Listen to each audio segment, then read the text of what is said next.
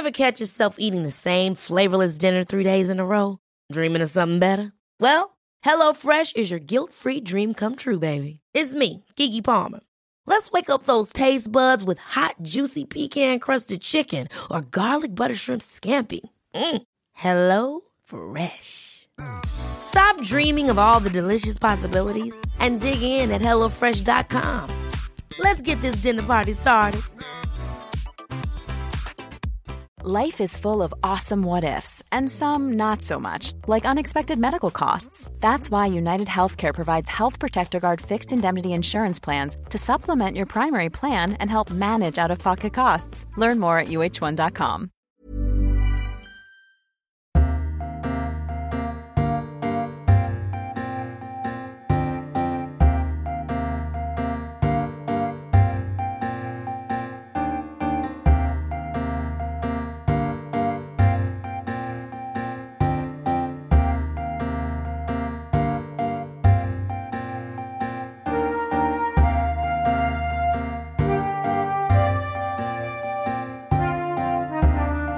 Welcome to this bonus TLS long read, produced by Noah, News Over Audio.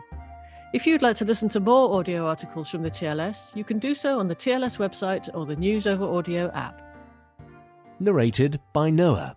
Listen to more of the world's best journalism on the Noah app or at newsoveraudio.com.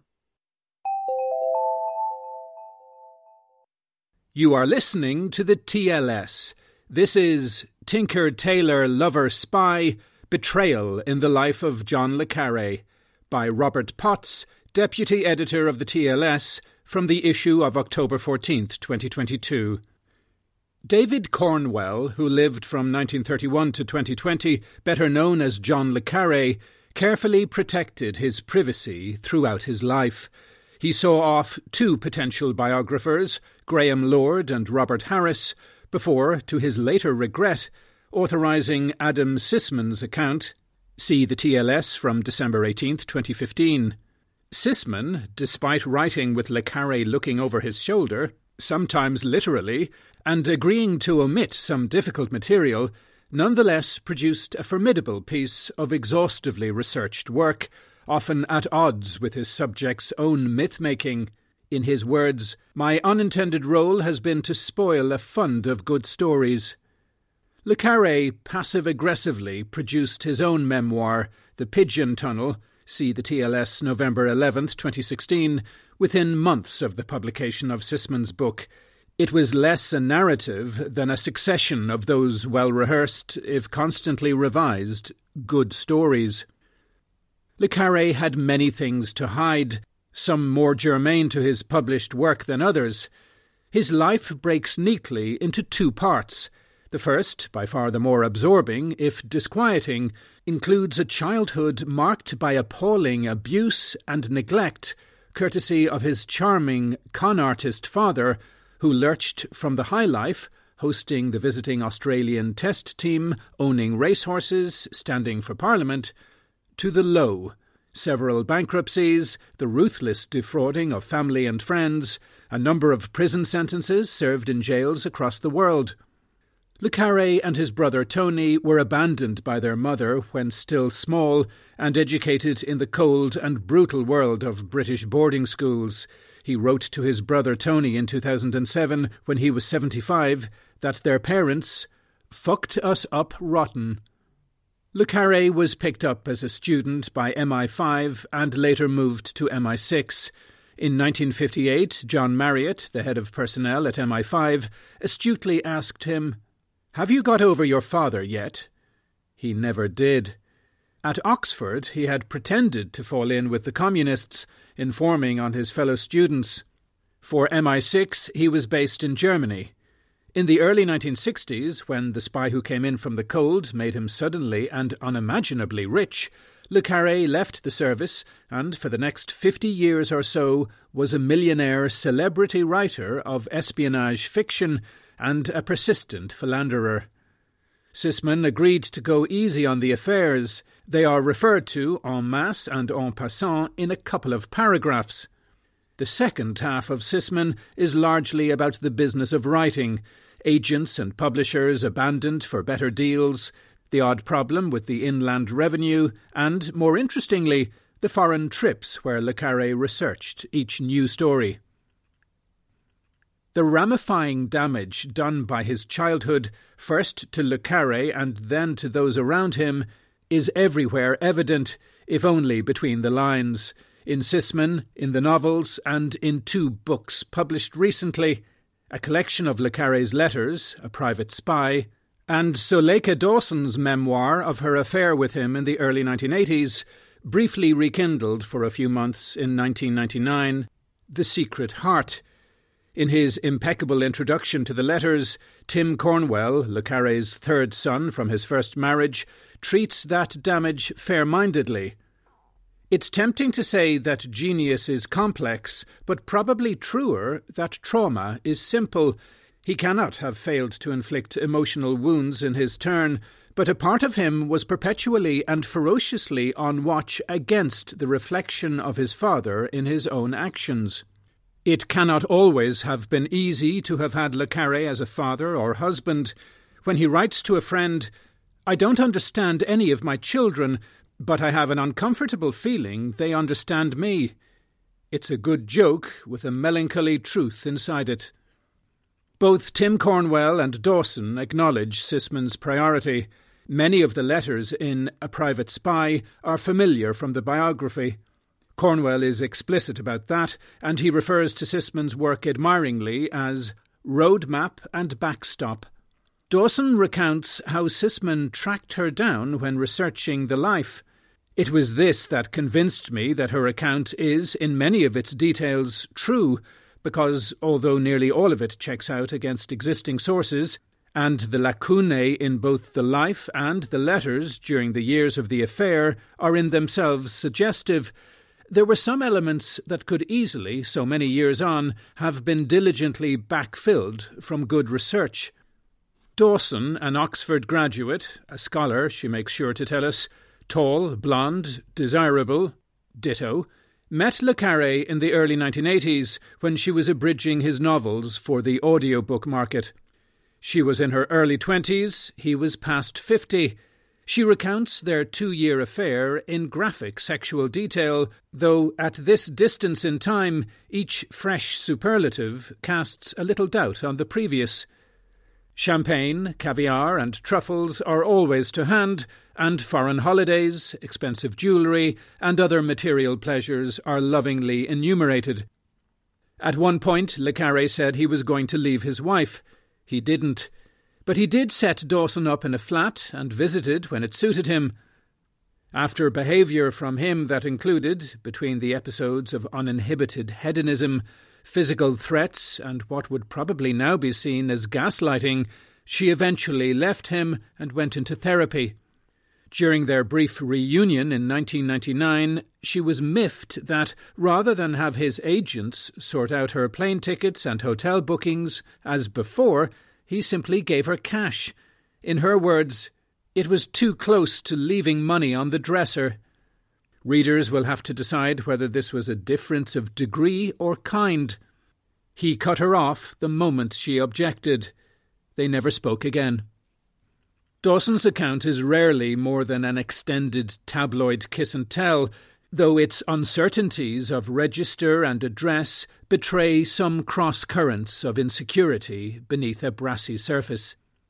The author's belief that she was the most significant of Le Carré's many lovers leads her to an unedifying and startlingly spiteful competition with her main rivals, all of whom are dead. Nonetheless, there are items here that might have the power, one imagines, to hurt some survivors in Le Carré's family and others. His brief affair with Yvette Pierre-Pauli, who inspired The Constant Gardener and remained a lifelong family friend, was suppressed by Sisman, but is effectively conceded by Cornwell. If she was also, as seems likely, one of his lovers, it was in a different mode. Her picture still hangs on the wall in Le Carré's second wife, Jane Cornwell's study. By contrast, Dawson's confirmation is graceless, to say the least.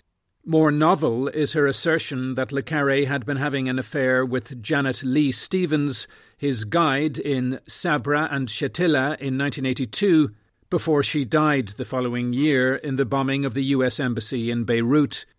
Dawson expands on an anomalous reference to Stevens in Kai Bird's biography of the US spy Robert Ames, titled The Good Spy, published in 2014. In A Private Spy, Bird is tantalizingly among the people thanked for offering letters that were not selected. Sisman carefully did not even mention Stevens. A revised edition of his book would be interesting on this subject, among many others. Dawson wonders, fruitlessly, if Stevens had been pregnant with Le Carré's child. Some of the letters in A Private Spy suggest, as Sisman apparently suspects, that Dawson has overrated her own significance. Notable, inter alia, are excerpts from a remarkable, long-running erotic correspondence with an American historian and several love letters to his wife throughout the years, frank about his various betrayals and shortcomings, but reaffirming a constant love and gratitude. Le Carré knew from an early age that his correspondence could and probably would be read more widely, but in, for example, the letter to his children about his funeral arrangements, there is no sense of performance or dissembling. The other secrets Le Carré kept, and more successfully, relate to his time as a spy. Even now it is impossible to adjudicate between the competing assessments variously on offer. Was his espionage work of no significance, or was he a potential high flyer whose career had always been compromised by moles? Did he really tell Dawson that, as a young desk officer, he had personally received the cable revealing that Kim Philby had defected, a snippet oddly never revealed anywhere else by a notorious retailer of spicy and unreliable anecdotes? By definition, the only people who know the truth are never going to tell us. All that matters, therefore, in literary terms, is that the account Le Carré gave of the secret world is plausible. He leveraged his brief time as a spook into some of the best Cold War novels ever written. Thereafter, in a fascinating feedback, he became a desired guest of spies and politicians for decades after, enabling him to better research his later espionage fiction. Sisman and the letters both offer useful accounts of these later relationships. The latter inevitably offer more colour and texture. Indeed, A Private Spy testifies to Le Carré's universally acknowledged gifts as a raconteur, mimic and caricaturist. The book contains many of his marginal doodles and cartoons. These are gifts he brought to his literary work, the ability to pin a character with brief, deft strokes, accent, dress, idiom, background, temperament, and which perhaps enlivened his MI5 reports back in the day.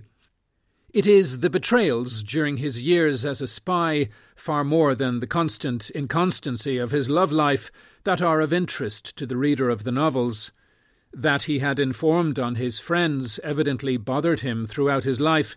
The letters to his contemporary, Stanley Mitchell, offer a vehement self-defence, notable for Le Carré's segue from first-person singular to first-person plural. We did what any sensible country does. We kept watch and spread a net and tried to protect ourselves. The author's faintly incredible anecdote about attending the funeral of an agent he had run inside the British Communist Party decades earlier, told in the Pigeon Tunnel, whether true or not, occasions this reflection. Today, when we read of undercover policemen worming their way into peace and animal rights organisations, taking lovers and fathering children under false identities, we are repelled because we know at once that the targets never justified the deception or the human cost. Harry, thank God, did not operate that way, and he believed absolutely that his work was morally justified. He saw international communism as his country's enemy, and its British manifestation as the enemy inside the home camp. No British communist I ever met would have subscribed to that view. The British establishment emphatically did, and that was good enough for Harry. The clarity of the line drawn there comes from anxiety rather than certainty. Le Carré's own activity, he suggested to Mitchell, was forgivable partly because it was worthless. Quote, "What did I know to betray? What did you know that was betrayable?" Of the long, murky continuum of British state surveillance of its own dissenting citizens, Le Carré had little to say, bar the occasional reference to the activities of Peter Wright, of Spycatcher fame, and the self-absolving reference above. Le Carré's own politics were increasingly on the left internationally. In his final years, his vocal opposition to the invasion of Iraq, to the war on terror, to Donald Trump, to Brexit is a matter of public record, and it comes with even less uninhibited language in the letters. He seems to have been far less interested in domestic leftism in his life and in his work, possibly because his privileged background and wealth enabled an enduring affection for some of the institutions he affected to despise. Despite his grim experience of boarding school, he nonetheless sent his sons to board.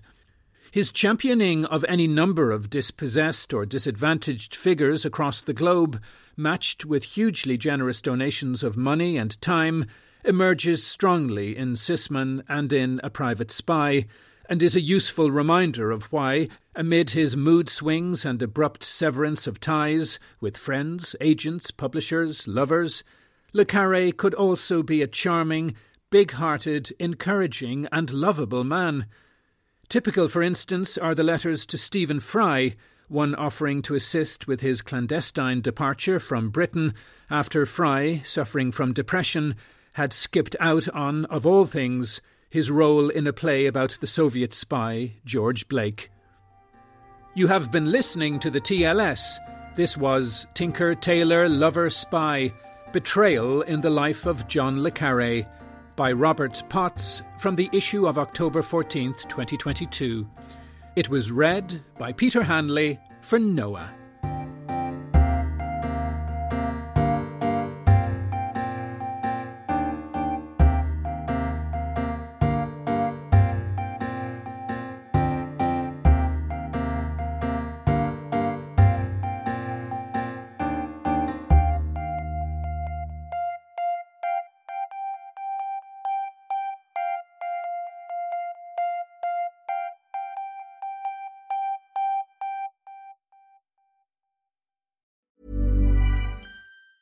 Ever catch yourself eating the same flavorless dinner 3 days in a row?